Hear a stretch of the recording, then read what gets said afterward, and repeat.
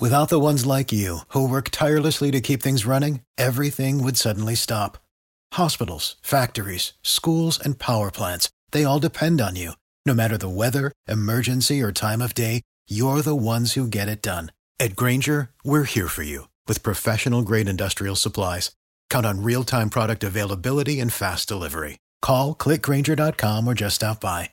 Grainger, for the ones who get it done.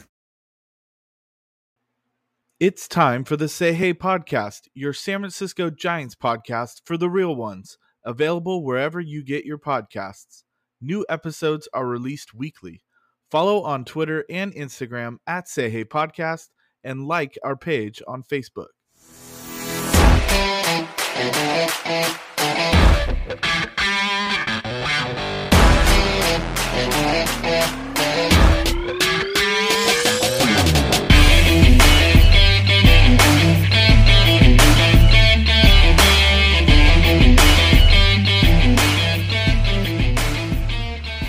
It is episode 66 of the Say Hey podcast. This is Doug Hayes, aka Say Hey Doug. It is February 10th, 2022. Bringing in my fantastic co-host, as always, Say Hey Rob. What's going on, Rob? What's going on, man? Happy first full week of February to you. Yeah, thanks, man. Yeah. I know Valentine's Day is coming up. Thinking about you. Don't worry about it. But What? Oh no, yeah. Hey, if you're listening, I've known Doug my whole life, so it's not weird. But we got a lot of stuff happening right now. We got some little progress with Major League Baseball and asshole Rob Manfred. I think we're getting a little closer, and I think we all know this is a very special weekend for sports fans. We got the Super Bowl coming up, so that's going to be a good time. And in these dark-ish days of sports that we have here, things are sort of looking up right now. Our Sacramento Kings made some trades, Doug. I mean, that's great. How about that? Man, awesome. That was fun to watch last night. Absolutely. Yeah, Sabonis and Fox. The Fox and the Ox. I can actually get behind. I hate the whole nickname thing. I can get behind the Fox and the Ox. Yeah, I like that. That's easy. So just so you guys know, I mean, we're really reaching for positives in the sports world right now. So here we are, but we got some good Giant shit to talk about, so this is gonna be great. I got one real quick. My very underachieving Michigan men's basketball team this year just kicked the shit out of the number 3 Purdue Boilermakers tonight. So you know what? Take that, Purdue. Oh, super nice. And actually, as we're on that, my shitty ass Oklahoma Sooners beat the number 9 Texas Tech Red Raiders last night. So there we go. And yeah, Boomer. While we're on it, go Blue and Boomer. Doug, Reno, March Madness. I know you got softball, but you got to get up there. Well, man, I wish, but I do have a child coming into this world that's probably going to put a delay. That's right. I'm going to be an uncle. I keep forgetting. That's right. Oh, yeah. Oh, I think that's the first time we're talking about it on the Say Hey podcast. Doug's going to be a dad. So, yeah. Late March due date. I'm excited. Baby girl on the way. So, oh, man. Good things coming towards us. But, you touched on it real quick, and I'm not talking about Super Bowl because I hate the Rams. And I can't believe I'm going to be rooting for a team from Ohio. But anyways, it sounded like this morning that maybe a little bit of progress has been made, and we'll talk about it in just a second. But we are going to have an episode next week where we'll go into more details regarding the player union and the owners and the whole CBA situation. But from what I gathered today, it sounded like Rob Manfred, who F Rob Manfred, but he himself said he's very optimistic that baseball will start on time or really close to on time. I mean, so even with him saying that, like, that made me feel pretty good. What about you? It makes me feel okay. Like, I think he knows that baseball's in no spot to be losing popularity or viewership or just any negative exposure right now. I think he knows Major League Baseball can't afford it. So it makes me feel a little good, but actions speak louder than words, and we just need some fucking baseball, dude. Spring training should be starting next week. Yeah, I think pitchers and catchers are supposed to report this upcoming Tuesday or Wednesday. I believe so. I mean, and you see it on for everybody who's on Twitter and stuff. I mean, dude, it's they're cranking up the heat on Major League Baseball, and I like to see it. I'm trying to stay out of it because it just depresses me to be like, oh my gosh, are we really going to start the season on May 1st potentially? And I don't want to think about that. So I'm just staying positive, and hopefully this weekend brings some good news. Yeah, I'm with you. And like I said, we'll dedicate an episode next week to that. Also, we did get confirmation though today that there will be a universal DH. So the National League is going to get a DH, no more pitchers hitting. I think I'll let you speak for yourself, obviously, Rob, but I think you and I have kind of come along the same way regarding a universal DH. Like, I was always let pitchers hit. I want to see strategy from the manager, use pinch runners, work around it, whatever, blah, blah, blah. But 2020, seeing the Giants have a DH really gave me a whole new thought process on the thing. And it's just like, dude, you have guys that can hit just sitting on the bench.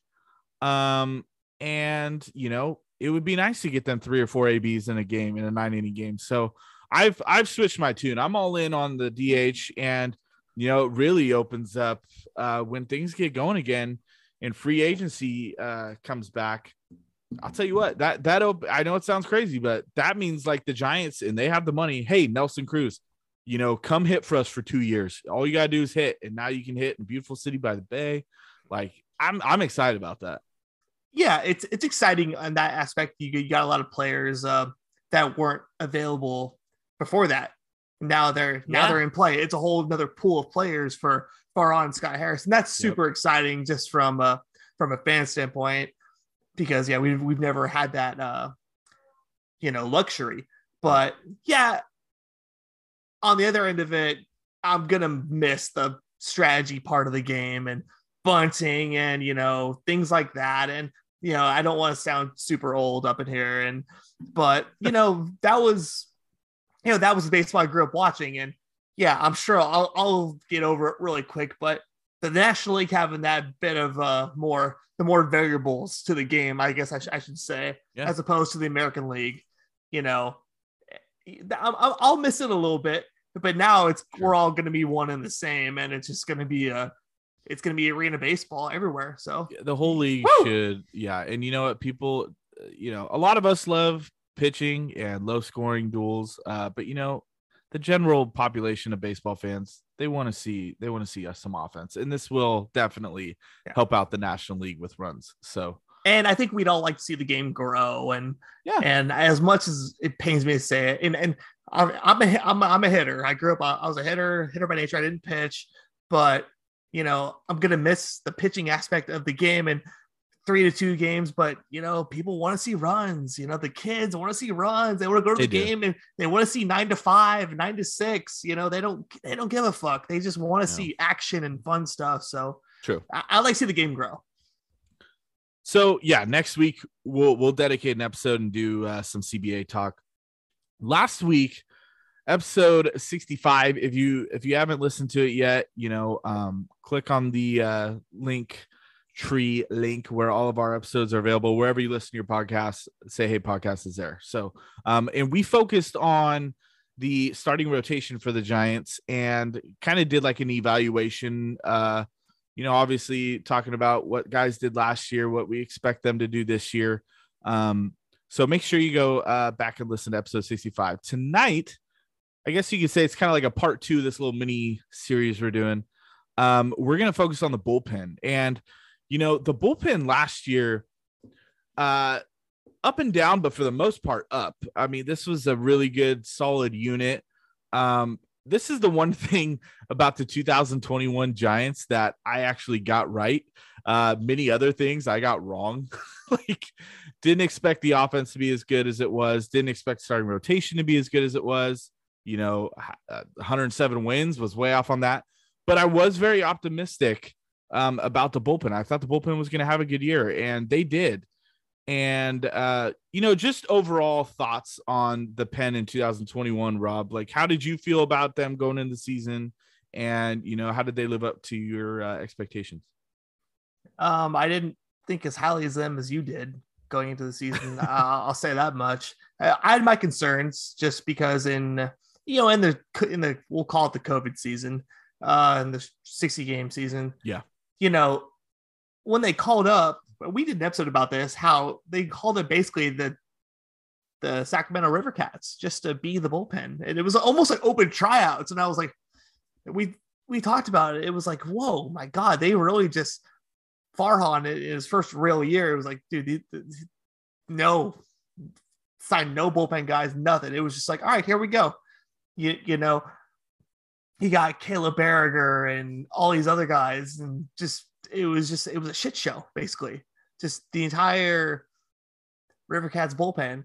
And for them all to like kind of advance a bit into 2021 and to be a strength of the team with guys like Harlan Garcia and Jose Alvarez and the aforementioned Berriger, picking up guys like Jake McGee and Tyler Rogers coming into his own, like it became a real strength of the team. And to the point where if they had a lead going to the 5th or 6th inning, you kind of felt good about it.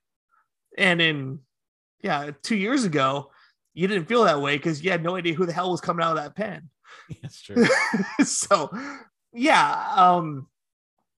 feeling better. I felt better about it going into 21, but not nearly as good as you did. But now going into 2022, you got to, pin it down as a strength of the team. And that's weird to say because these are all guys basically from the inside. And that's pretty special.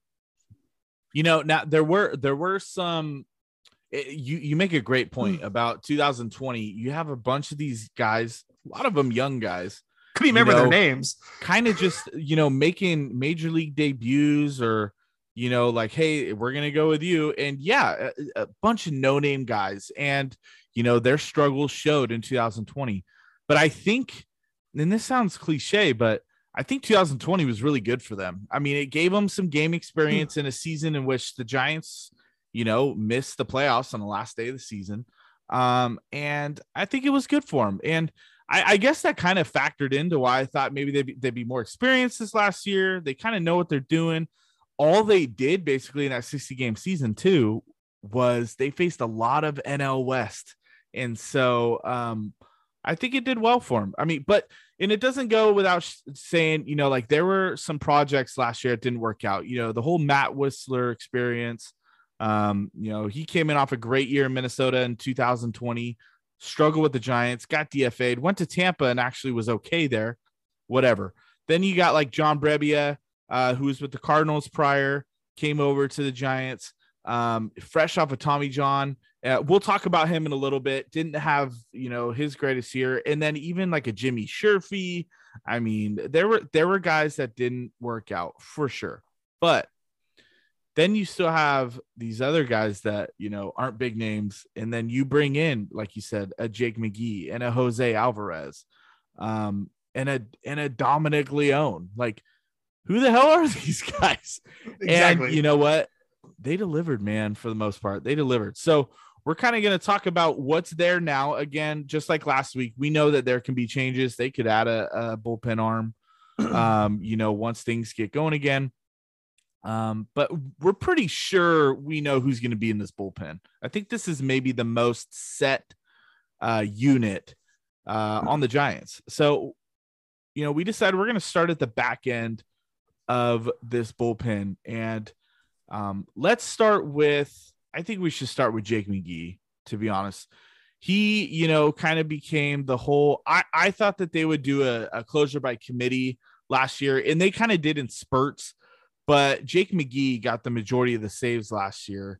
He had 31, and which I believe is the first time, anybody's had 30 plus in several years, for sure. But Jake McGee, guy came in. I called him an anomaly last year because he basically is just going to throw his heavy four-seam fastball that's going 95 at you. And, he just throws it right down the middle, dude. And I said that before the season when I watched film on him. I'm like, he doesn't hit corners. I don't know how he's going to do well. And throughout the season, he just continued to do it and succeed. I couldn't explain Jake McGee last year. Jake McGee, and everybody was so skeptical of him, kind of being that closer, including myself, because when you think of closers in modern day baseball, you think of strikeouts. Oh yeah. And Jake McGee didn't really provide that. And he was a challenger. He was you know what, if you're going to beat me, you're going to beat me because I'm not going to fucking walk you. Here it comes. You kind of know it's coming. And which it speaks volumes to what he was able to do, because he comes off of the again, we're going to call it the COVID season, and with the Dodgers, and he was a good staple in that bullpen. Didn't close, but he was a 7th, 8th inning guy, setting up for Kenley Jansen. But he was just tough, with the Giants, and he attacked hitters. And I think we kind of took him for granted. I want to say, because out of all these times, you have these closers come in and they just struggle and they nibble and they go 3-2 on every fucking batter there is, and it drives you nuts. This fool had 31 saves on a 107 win team last year. And the whole time he was, well, I mean, not him personally, but just the kind of the back of the bullpen. But you can call him the question mark going into all these games. You can say, okay, the Giants had a lot of leads. Great. But, he had no fear out there. I mean, he showed his veteran moxie. And I think that was a good example for the rest of the bullpen. Now, that being said, do I love the thought of him potentially being the closer going into 2022? Absolutely fucking not. I don't. However, he's a need for this bullpen, and they need him on the back end, setting up for, we don't know for sure, but a guy like Camilo Duvall, who can strike guys out. But he doesn't screw around. He goes at pitchers. What he did last year, it was just nothing but balls, balls to the wall, total stones. Loved it. I'll wrap up Jake McGee with this. He goes at you. I mean, he's going to attack you. You touched on that. 58 strikeouts, 10 walks. He's just going to go right after you. And like I said, he's an anomaly because he throws that four-seam fastball like 93% of the time, like literally. And so I think we didn't really know what to expect, because he had a good 2020 with the Dodgers. But dude, he pitched 20 and a third. He appeared in 24 games, 24 of the 60 games, 2.66 ERA, 33 strikeouts, 3 walks. So the numbers were there. But I mean, prior to that, he was in Colorado and the numbers aren't great. But then you also factor in he's in Colorado, so those numbers are going to be ballooned. And then he kind of had like up and down stuff, a decade ago or so when he came into the league with the Rays. So we didn't really know what to expect from Jake McGee. Overall, though, had a great year. Do I expect him to be the closer next year? I don't expect him to be the closer next year. Will he get some saves? I think absolutely he'll get some saves. Whether that's, it's whoever else is there needs rest, if it's Camilo Duvall or Tyler Rogers. But but whatever. I mean, McGee's going to get some saves next year, and I'm happy he's back. Yes, me too. The other guy now, and we need to speed things up because we're taking way too long. But anyways, Camilo Duvall. I love Camilo Duvall. Rob can vouch, for me. Like, I was on this dude early. I thought he's got some filthy stuff, throwing triple digit, heaters. He came up in April, I believe, early in the year, and was just overmatched, overwhelmed. For a guy that features a fastball slider in his arsenal. And, his whole season last year was really full circle. And I mean that to the final pitch that he threw, because I'll sum this up quickly. In April, he came up through way too many sliders and he got hit. And, then he got sent back down. He still wasn't like fantastic either in Sacramento, but you know what? He comes up to San Francisco in September, and Jake McGee missed some time, and Duvall got some save opportunities, and he fucking delivered, dude. I think he was actually an NL reliever of the week 1 week in September. He finished the year with 3 saves, but he appeared in a handful of games in September and was a huge part of the reason why the Giants clinched the West. He also had 5 wins last year. He went 5-1. I can't, it's funny, but 37 strikeouts, 9 walks. He figured out how to throw strikes late in the year, and he relied heavily on his fastball. Fast forward to the postseason, and this is where it kind of gets to full circle. He appeared in 3 games. His first 2 games, really good, even got a save. But then, game 5, Gabe Kapler goes with him, and what does he do? He throws way too many sliders, enough to get the Dodgers to lead and for them to hold on and advance. And so that's why I say it kind of went full circle, because, we get Duvall in October, and it's like, dude, like, stick to your fastballs. This is what's working, the 98 to 100. And also to factor in too, I know I'm going on, I'm sorry. No, you're fine. But in April, dude's coming up like, hey, I'm throwing 100, 101. In September, it's like he notched down the velocity a little bit to really get better command, and would sit 97, 99 consistently, and he would touch 100, but like in 0-2 counts, when you can rear back and miss a little. I think he learned how to pitch last year. I'm extremely excited about Camilo Duvall moving forward, especially this year. Yeah, I think everything you just said was absolutely nails. Yeah, he shows up in Marlins Park last year, Philadelphia, just some overwhelming situations for a young pitcher, on the road, it sucks. And he didn't come through. And then Colorado, we all remember Colorado, Charlie Blackmon, hitting the walk-off against him. But yeah, he gets back, he finds his confidence again, takes a little off his fastball, and he's locating, boom. And and once he got that slider popping too at the same time, man, he was as nasty as there was in baseball. And I really mean that. And yeah, I think it showed last year in the playoffs. Yeah, when he thinks his fastball is getting, tracked a bit, he relies a little too much on that slider. It got him into some trouble. And that's all right. The Giants asked way too much of that fucker last year. And I love him, for it, because he took it with, flying colors. He took it full on. He didn't care. Like, everything they threw at him, he answered. So I applaud him for that.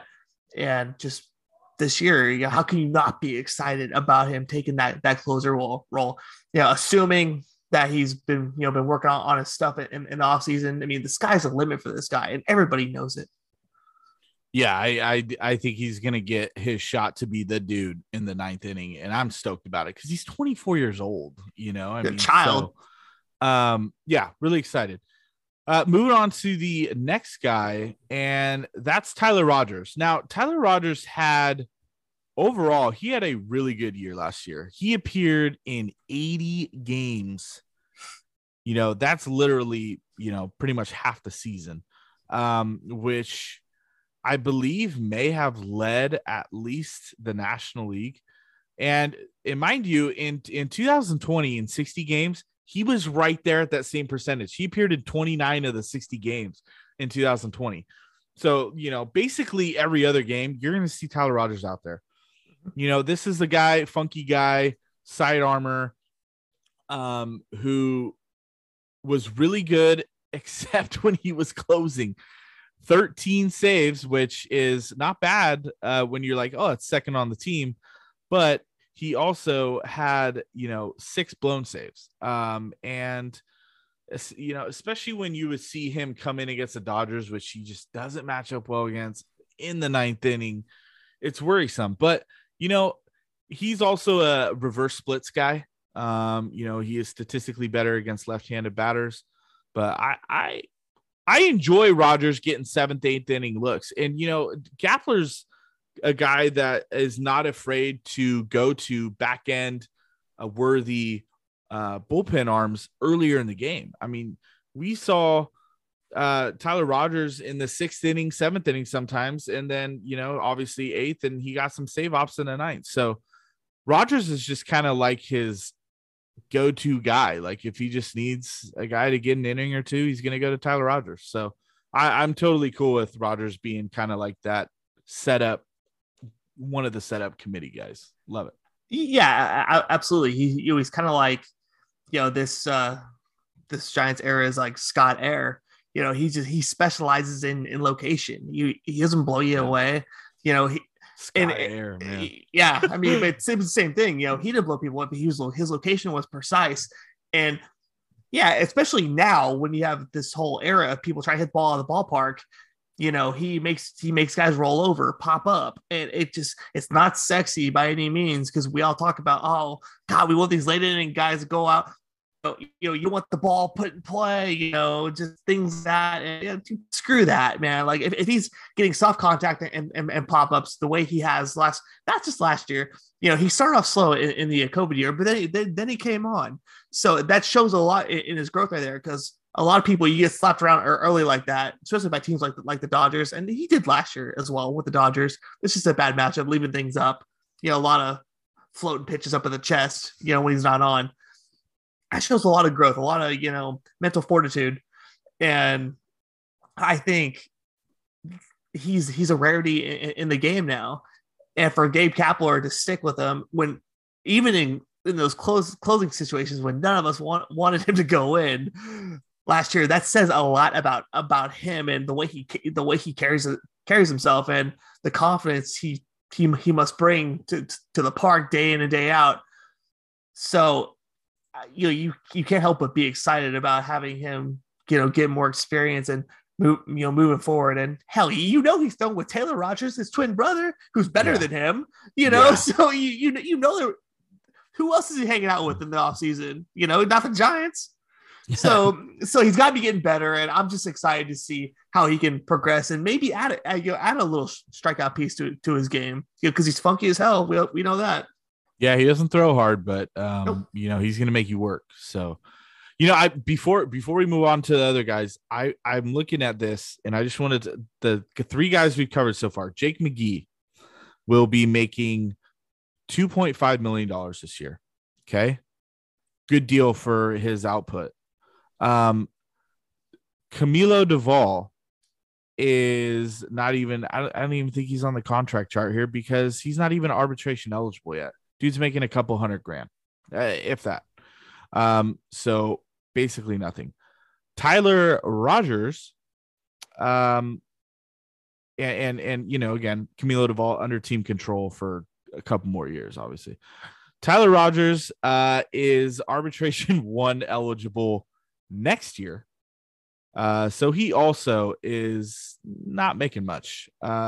Point is, these three guys at the back end of the bullpen, freaking financial steals. So, which is right up Farhan Zaidi's alley. Loves to find the bargains. So, we'll move on though to the other guys in this really good bullpen, and I'll let you go first, talking about the next couple guys, because I know I've kind of been talking a lot tonight. Sorry. So that's all right.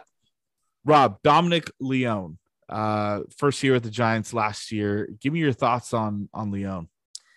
Dominic Leone, he was one of those finds last year. Another late inning guy that I don't think any of us saw coming. He was pretty much that prototypical seventh inning just stopper, that bridge to Tyler Rogers and Jake McGee before. We're talking before Camilo Duvall got there, and his a lot of the year, I kept thinking, why don't they let this guy get a couple more save opportunities? Because he was, he was nasty, and when everybody was kind of down on Jake McGee because he didn't strike more people out, I kept thinking, maybe they'll give Dominic Leone a couple save opportunities, but it didn't really come to fruition with him. I mean, 2 saves, didn't get a ton of work, but 900 runs in 53 innings. Like, what more can you really say about that? I mean, that's impressive as hell for somebody just coming in on a minor league contract like that. Only gave up 2 homers. He had a bit of wild hair up his nose at times. 22 walks, which is, it's not great from your mid to late inning guy, but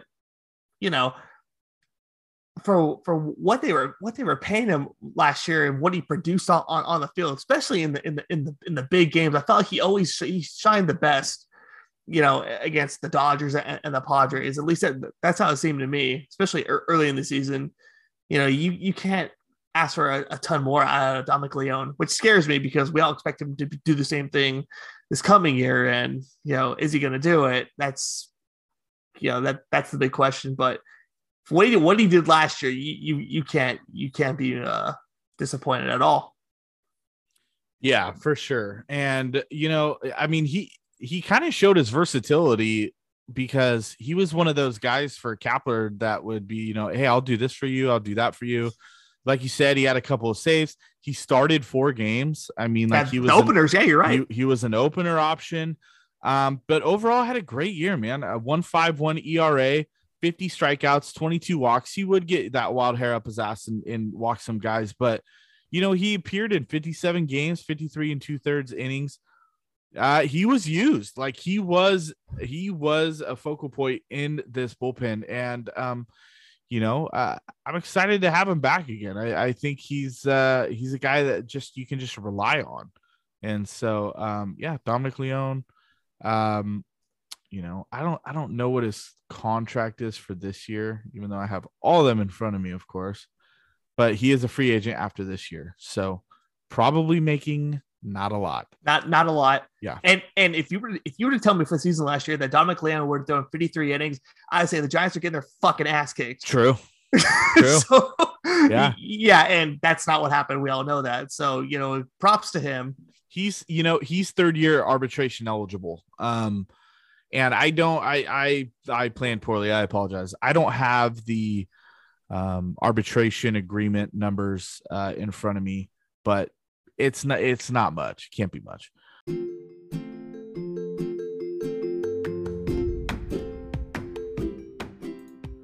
The Say Hey podcast is sponsored by Manteca Bedquarters. Whether you're located in the Bay Area or the Central Valley, head out to Manteca and visit Manteca Bedquarters for great rates on mattresses from Stearns & Foster, Tempur-Pedic, and other top brands.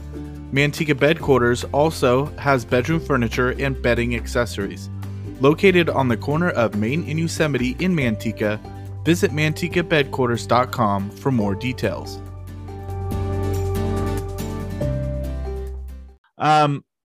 Jose Alvarez, lefty, came in last year, first year with the Giants after several years in Philly. Talk about Jose Alvarez, Rob. Jose Alvarez, he was the guy that I kind of kept track of in Philly because I loved his fastball, and I, if for you junkies out there, he was the guy in it was the COVID season, I believe, where he got hit in the nuts with that ground ball, and that poor guy, he was basically a blooper for a while. Took a ground ball right at the chute, right to the nuts. It was awful. But that, it was awful. It was the worst. I don't wish that on any man. So exactly. But then he comes to the Giants last year. He was a lefty need, for that middle relief. You had your Jacob McGee, who was going into the year your closer. Then you had the only returner you really had was Harlan Garcia, and Jose Alvarez shows up, and he gave them 64 innings, only 17 runs. It was pretty impressive. Kept the ball in the ballpark. Only 2 homers. Yeah.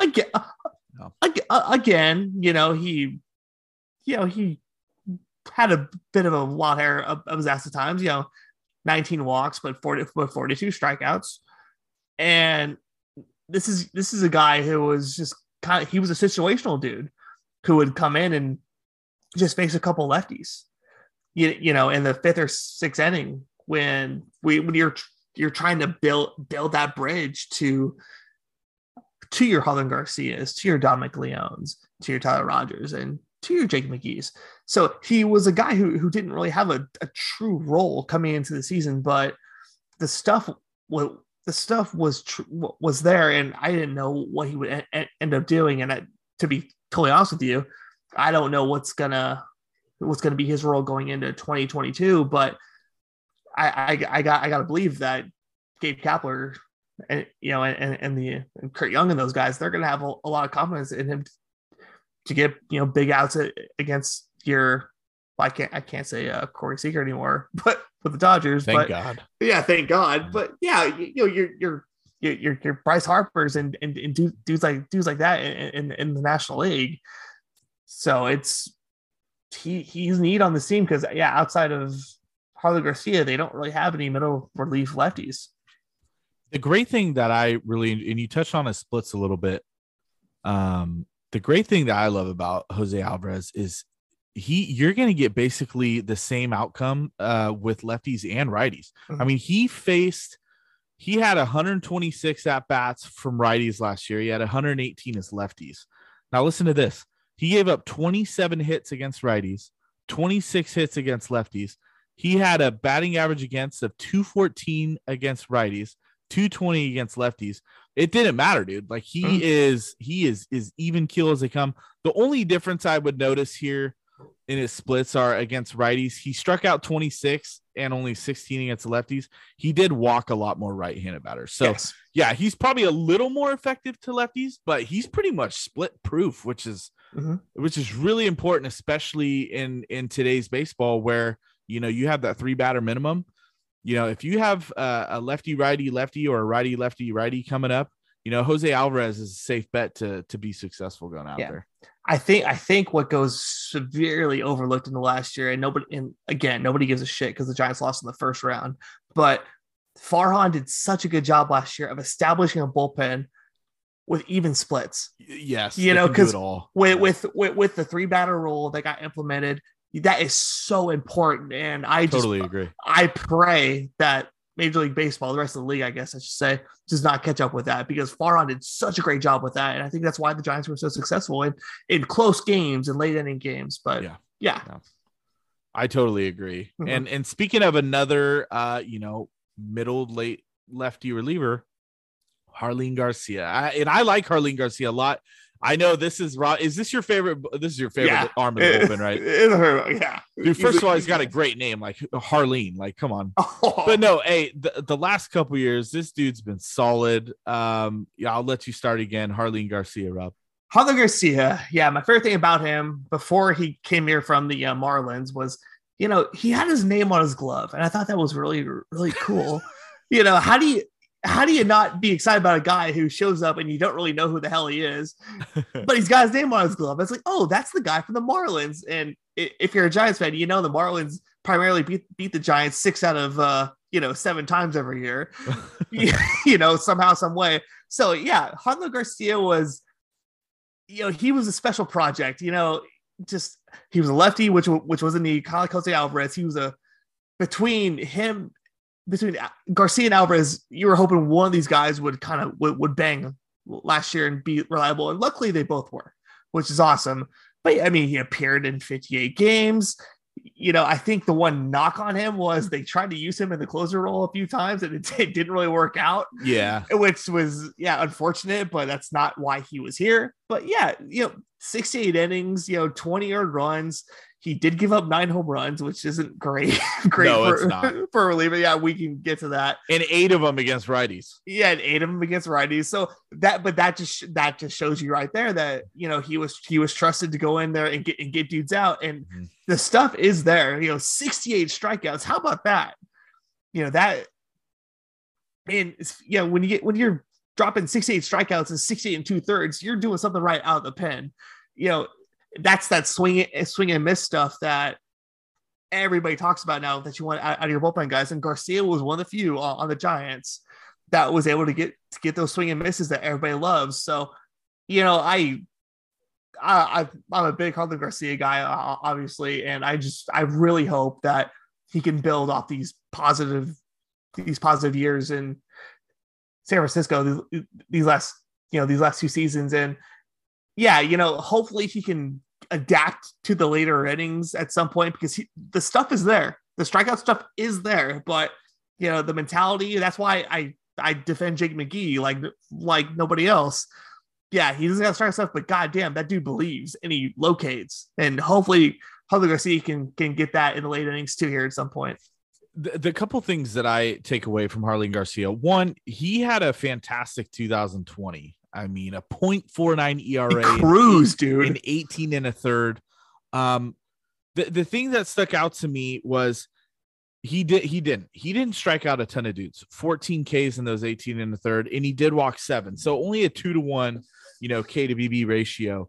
But that gave me hope. Like, I wonder if this guy's going to end up being like a real 8th inning option and maybe get some save opportunities for the Giants. And we fast forward to what we know now, before 2022, and it's like, well, he's not really that, but he's still really damn good. And I think he has really found comfort in those 6th and 7th innings. You did all his numbers from last year, but another thing that sticks out in those 68 and 2/3 innings, 68 strikeouts, he went from, a nice 6.9 Ks in 2020 to 8.9 in 2021. Like, he became more dominant with his stuff, more put away stuff. Mm-hmm. And he's 29. And again, another one of those guys not really getting paid much. The Giants bullpen may be the best, bargain unit in baseball. But, I think he's a guy that's going to improve and get even better. And, especially with, like you said, with what he can do against lefties, if he can kind of flatten out those splits a little more and become a little more even keeled, the sky's the limit for Harlan Garcia. Yeah. I think he's got the stuff. So really excited about him. Last couple guys before we kind of go into our, I guess you could say, hybrid guys. And we'll get to them, but let's talk about Zach Littell for a little bit.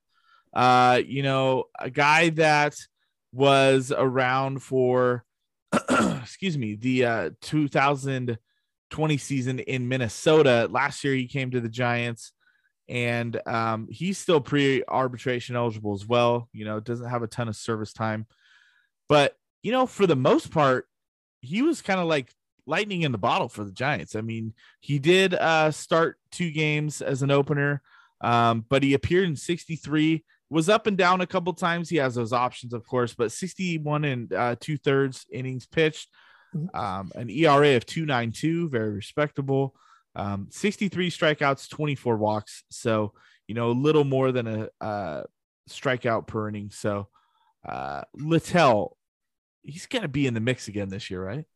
Yeah, he's got to be in the mix again. And he's one of my favorite projects in the Giants bullpen because, yeah, he was a conundrum down there. He truly was.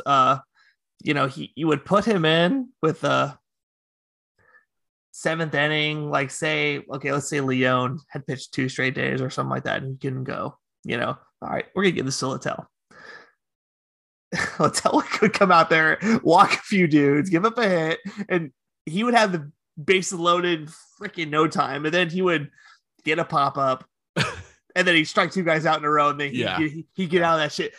He drove me up the fucking walls last year, and as he did you and everybody else, I'm sure. But he would make just the worst situation out of the easiest ones, but then he'd make the best out of the worst. And it was just really interesting just kind of watch him develop last year.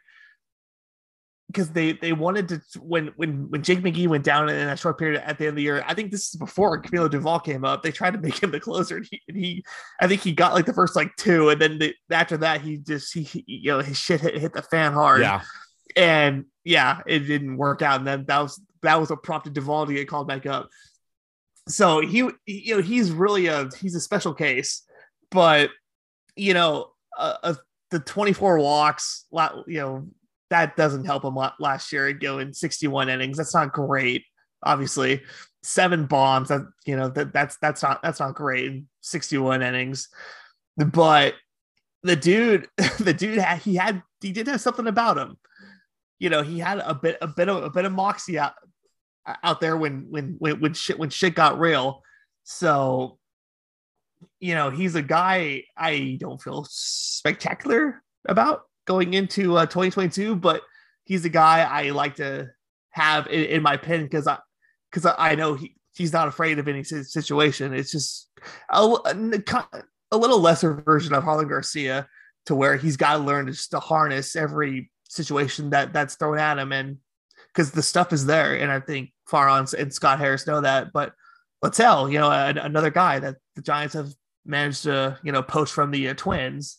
Yeah. And don't pick up the phone, guys. Yeah, don't pick up the phone, Minnesota. But yeah, I'm a big Littell guy because he just, he likes to make it interesting and find a way. Kind of, I don't want to put dirt on Brian Wilson's name because he's a World Series champion, but yeah, kind of like that. A lot of messes that he cleans up himself. Littell, I agree with pretty much everything you just said. Littell, he was better against righties last year for sure. I mean, 183 batting average against lefties, hit 250 off him though. That's not good at all. But yeah, I mean, he had his fair share of, I'd say 2/3 of his, batters he faced were right-handed, but either he's going to figure stuff out and be more split proof, or, he's just going to be a righty specialist. So and again, and we'll talk in a little bit about, the whole opener thing, but who knows? He could be up for as an opener guy. He did do that a couple times last year. You're right. He did. You're right. The last individual I want to get into, I do want to touch on this because I feel like we should, discuss it real quick. And I know it's not in our notes, so I apologize. Tony Watson got traded for. He is a free agent right now. He's not on any roster. I just want to say that. Right. He was with the Giants a couple years ago. Was with the Angels last year. Farhan made a really quiet trade. Who did they send down there? Was it Sam Selman, I believe? Yes. Sam Selman to the Angels to get Tony Watson. And I was very pessimistic at the time. I was like, what's he going to do? Tony Watson was really solid coming back to the Giants, throwing harder than he ever had before. I know he's going to be about 37, I believe, but I would be interested to see if Farhan takes a flyer on him again, maybe as, just another lefty option. Maybe he agrees to a minor league contract or something super cheap. I don't know. We'll see. But the last guy, before we talk about, like I said, our hybrid guys, is John Brebbia. And, now here's a guy. No, I'm playing. No, go for it. Hey, come on, Chris. John Brebbia had some good years with the St. Louis Cardinals. Just a couple of them, but had some good numbers for the most part. Never had an ERA but 3.59. Had Tommy John in 2020. Giants signed him, and he struggled last year. Had finished with a 5.89 ERA in 18 games. Was up and down a little bit at the end of the season between San Francisco and Sacramento. A guy that was throwing mid to high 90s before he got hurt. Last year, he was kind of, in that low to mid 90s area. We have the same pet peeve with John Brebbia last year, and it wasn't really his fault. And I'll have you kind of talk about that, Rob. Yeah. It's a little disappointing because John Brebbia, like you said, coming off Tommy John, that in St. Louis, a couple of great years in St. Louis where he was a formidable arm in the back end of their bullpen. And, it was almost like it was too good to be true because I remember driving back home. I was camping in Oregon for a week. And the day I was driving back up was the day John Brebbia got activated. And I'm sitting there with my dad, and I was like, holy shit, they activated John Brebbia today? What the fuck is going on? Like, I didn't think he would be coming up at least till the 4th of July. This is like third weekend of June, something like that. And as soon as he got up there, Gabe Kapler, they started throwing him into games and just getting him a lot of work. I believe he pitched in the first 2 days he was activated, by the way. Yeah. And it was on like Donkey Kong. Yeah. For him. I don't know if he was talking himself into games, but but they obviously they believed in him big time, but it didn't go the way it should have gone for him. Like I felt like they did him a bit of a disservice. I mean, good God, he gave him 25 hits and 18 in the third innings. That's not John Brebbia. I'm sorry. 12 earned runs. The 5.89 ERA. That's not him. Right there, and just not the 22 strikeouts. He's got more strikeout stuff than that, I believe. I mean, that's not bad considering the 18 and a third, but the four home runs. No, no, I can't believe that that's him. And I want to say it was like his fourth or fifth outing back. I mean, it was super early, and they were playing the St. Louis Cardinals. Giants are like down 5-3 going in the seventh inning, and they bring Brebbia out, and Gabe Kapler lets him throw like a 44 pitch inning, and this is like a week and a half after he got back off of Tommy John, and I just remember looking at the screen, going, "What the fuck are these guys doing? Letting a guy who just came off Tommy John in a game that the team is losing throw nearly 50 pitches. Throw nearly 50 pitches in a freaking inning." And I don't remember. I can't remember what the scenario was at the time, whether the bullpen was shot. It had to have been, but yeah, I'm sure there's extenuating circumstances that I don't remember. But I just felt like Brebbia got the short end of a whole lot of sticks last year. I credit to him for getting back quickly, from Tommy John and pushing the envelope and betting on himself. I guess I can say, but yeah, if we see more John Brebbia this year, I expect a lot better. Yeah, we'll wrap up with Brebbia, but I'm with you. I think getting an off season now and possibly an extended off season, who knows? But he'll be nearly 2 years removed from his Tommy John. I'm hoping just a fresh, healthy guy could be another lightning in the bottle shot in the arm for the Giants. That'd be great. They agreed on, he's still arbitration eligible, by the way, and they picked him up on that for just $837,000 this year.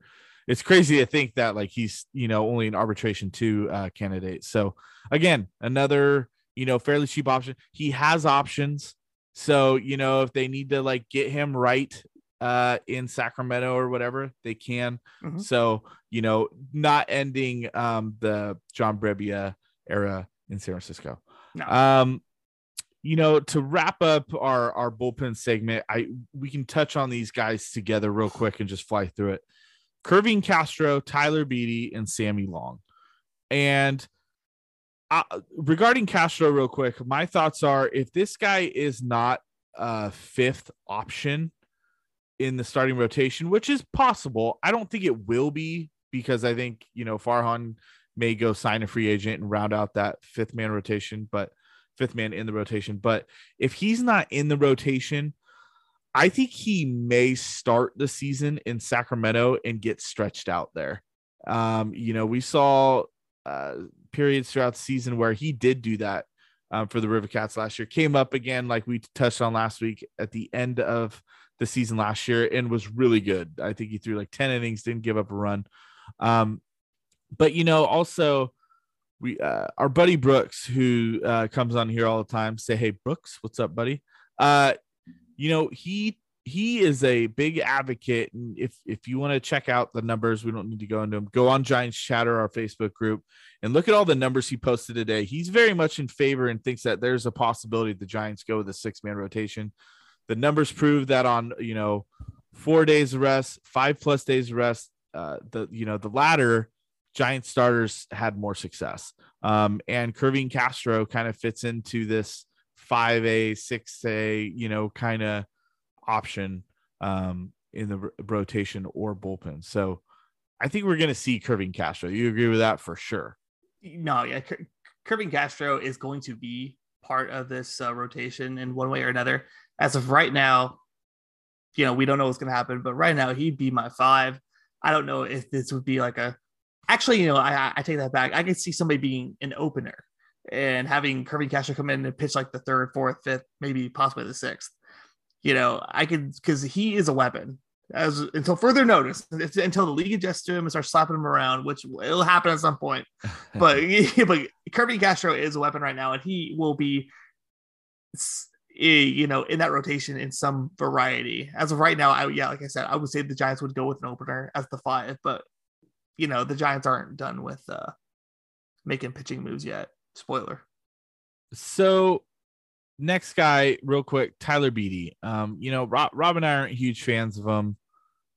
Feel like he's kind of on his last resort of, really proving himself in this Giants organization.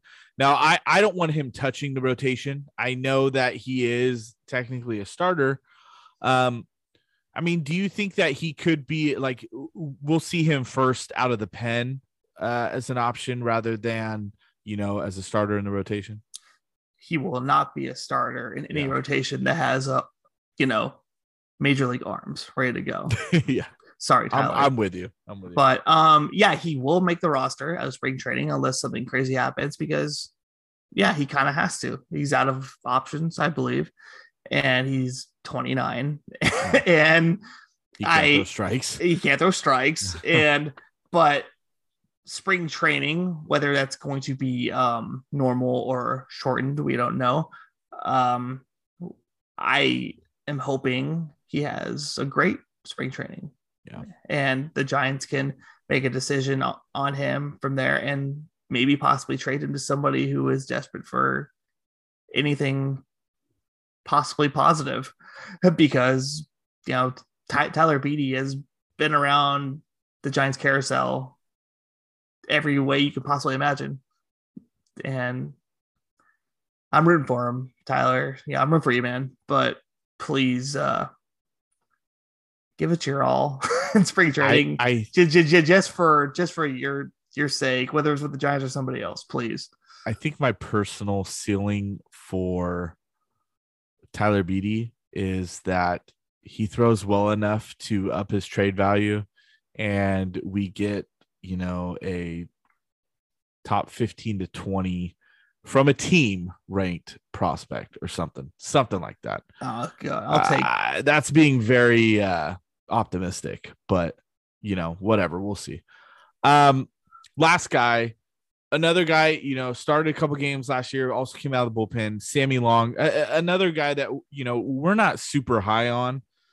I'd probably rather see Sammy Long get more opportunities than Tyler Beede. He's younger, he throws harder, he's lefty.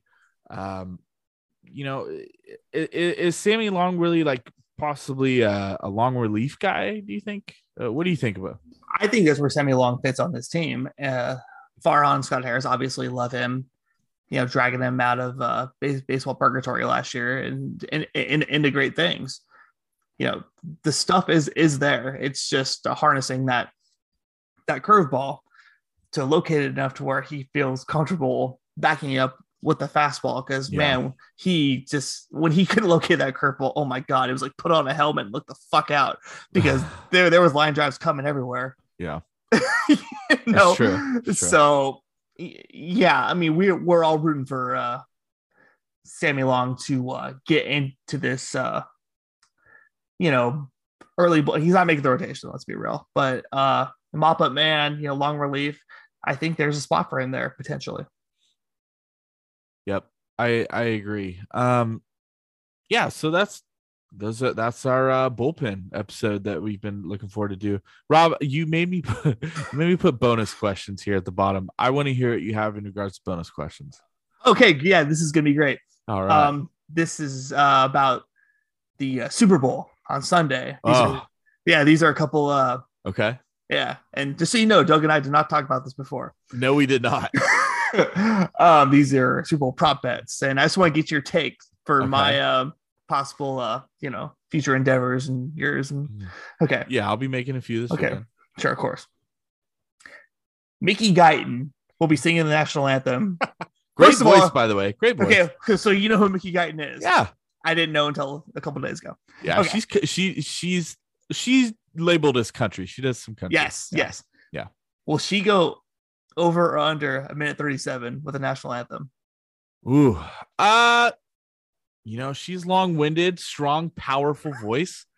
I can take the over on this one. I think she's going to push 2 minutes. All right. That's why I took 2. This is great. We're moving right along here. Okay. Which will be the first brand of beer in the commercials? Will it be Corona, Bud Light, Coors Light, or Miller Lite? Now, here's a quick question. What channel is this on this year again? What was that? What channel is the Super Bowl on again? Oh, it's on NBC. It's on Collinsworth. NBC. Here's a guy. Yeah. Okay. So Tony Romo will not be calling it. I was gonna say if it's on CBS, give me Corona. NBC. I'm gonna go with Bud Light. All right. Bud Light is the first beer commercial. Okay. I like that. I was leaning Corona because Snoop Dogg's doing the halftime show, but that's a good tie. Good tie. Yeah. I was just thinking outside the box. I don't know. Hey, I'm excited for the halftime show, man. We're getting some good rap this year. Yeah, me too, man. It's gonna bring me back to Malibu's Most Wanted. But, okay, now this is kind of these are in game one. Okay. Do you think there will be a touchback on the opening kickoff? Yes or no? Yes. Yes. Okay. I haven't decided on that one yet, so I was just wondering. Well, yeah, you have Gay and McPherson, who are both pretty darn good kickers.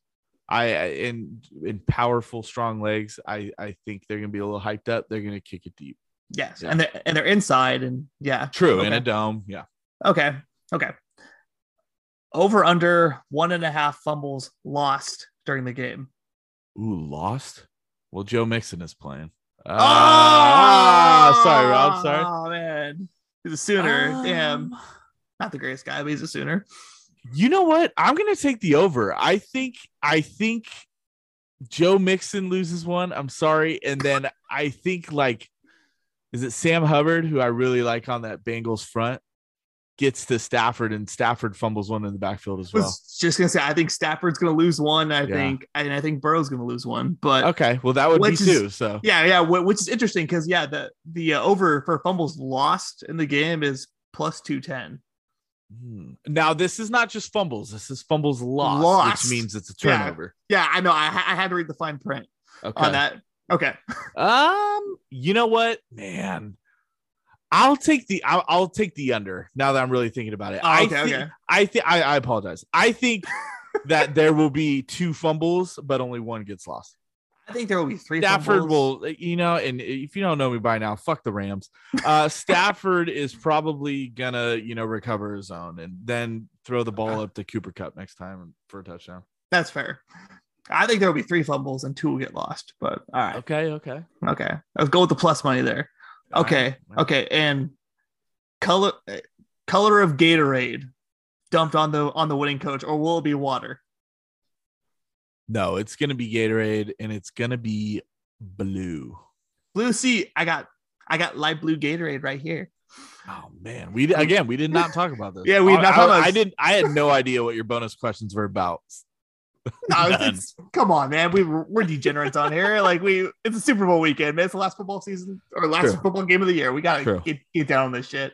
Yeah. Any other ones? No, that was it. Okay. That was my 5. Oh man. So do everything the opposite of what I just said. If you want to win money, I'll play. You'll By the rich. way, I feel like we have to do this disclaimer now. We are not betting professionals, and if you have a gambling problem, call 1-800-GAMBLER. Nah. Hey, we've all been there, all right? Oh, that was fun. Thank you, Rob, for that 5 minutes. That was fun. Yeah, no problem. So yeah, hey, again, thanks for joining us. I'll wrap with this. If you're joining the Say Hey podcast, it's been kind of, I don't want to say tough. I mean, we have a great time every time we come on here, but content's been a little here or there. If you've been enjoying it, we'd love you go on Apple Podcasts, give us a 5-star, leave a nice little review there. If not, then just don't do it. But we're having fun, and we are episode 67. We're gonna touch base on that CBA. We'll dedicate an entire episode to that, and then after that, we'll get back and start talking about some bats. And excited about that. So, Rob, any closing thoughts?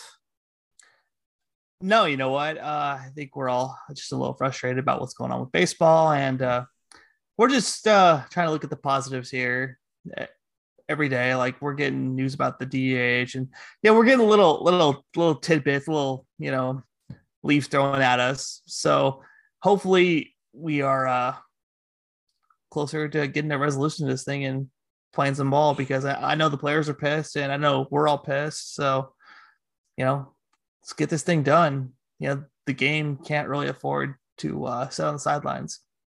Well, good thing is Rob and I are very high about this Giants bullpen again next year. So absolutely, we are excited about that. So until next time, we'll see you next time on the Say Hey podcast. For Say Hey Doug and Say Hey Rob, go Giants. Go Giants. When the Giants come to town, it's bye-bye, baby. Every time the chips are down, it's bye-bye, baby.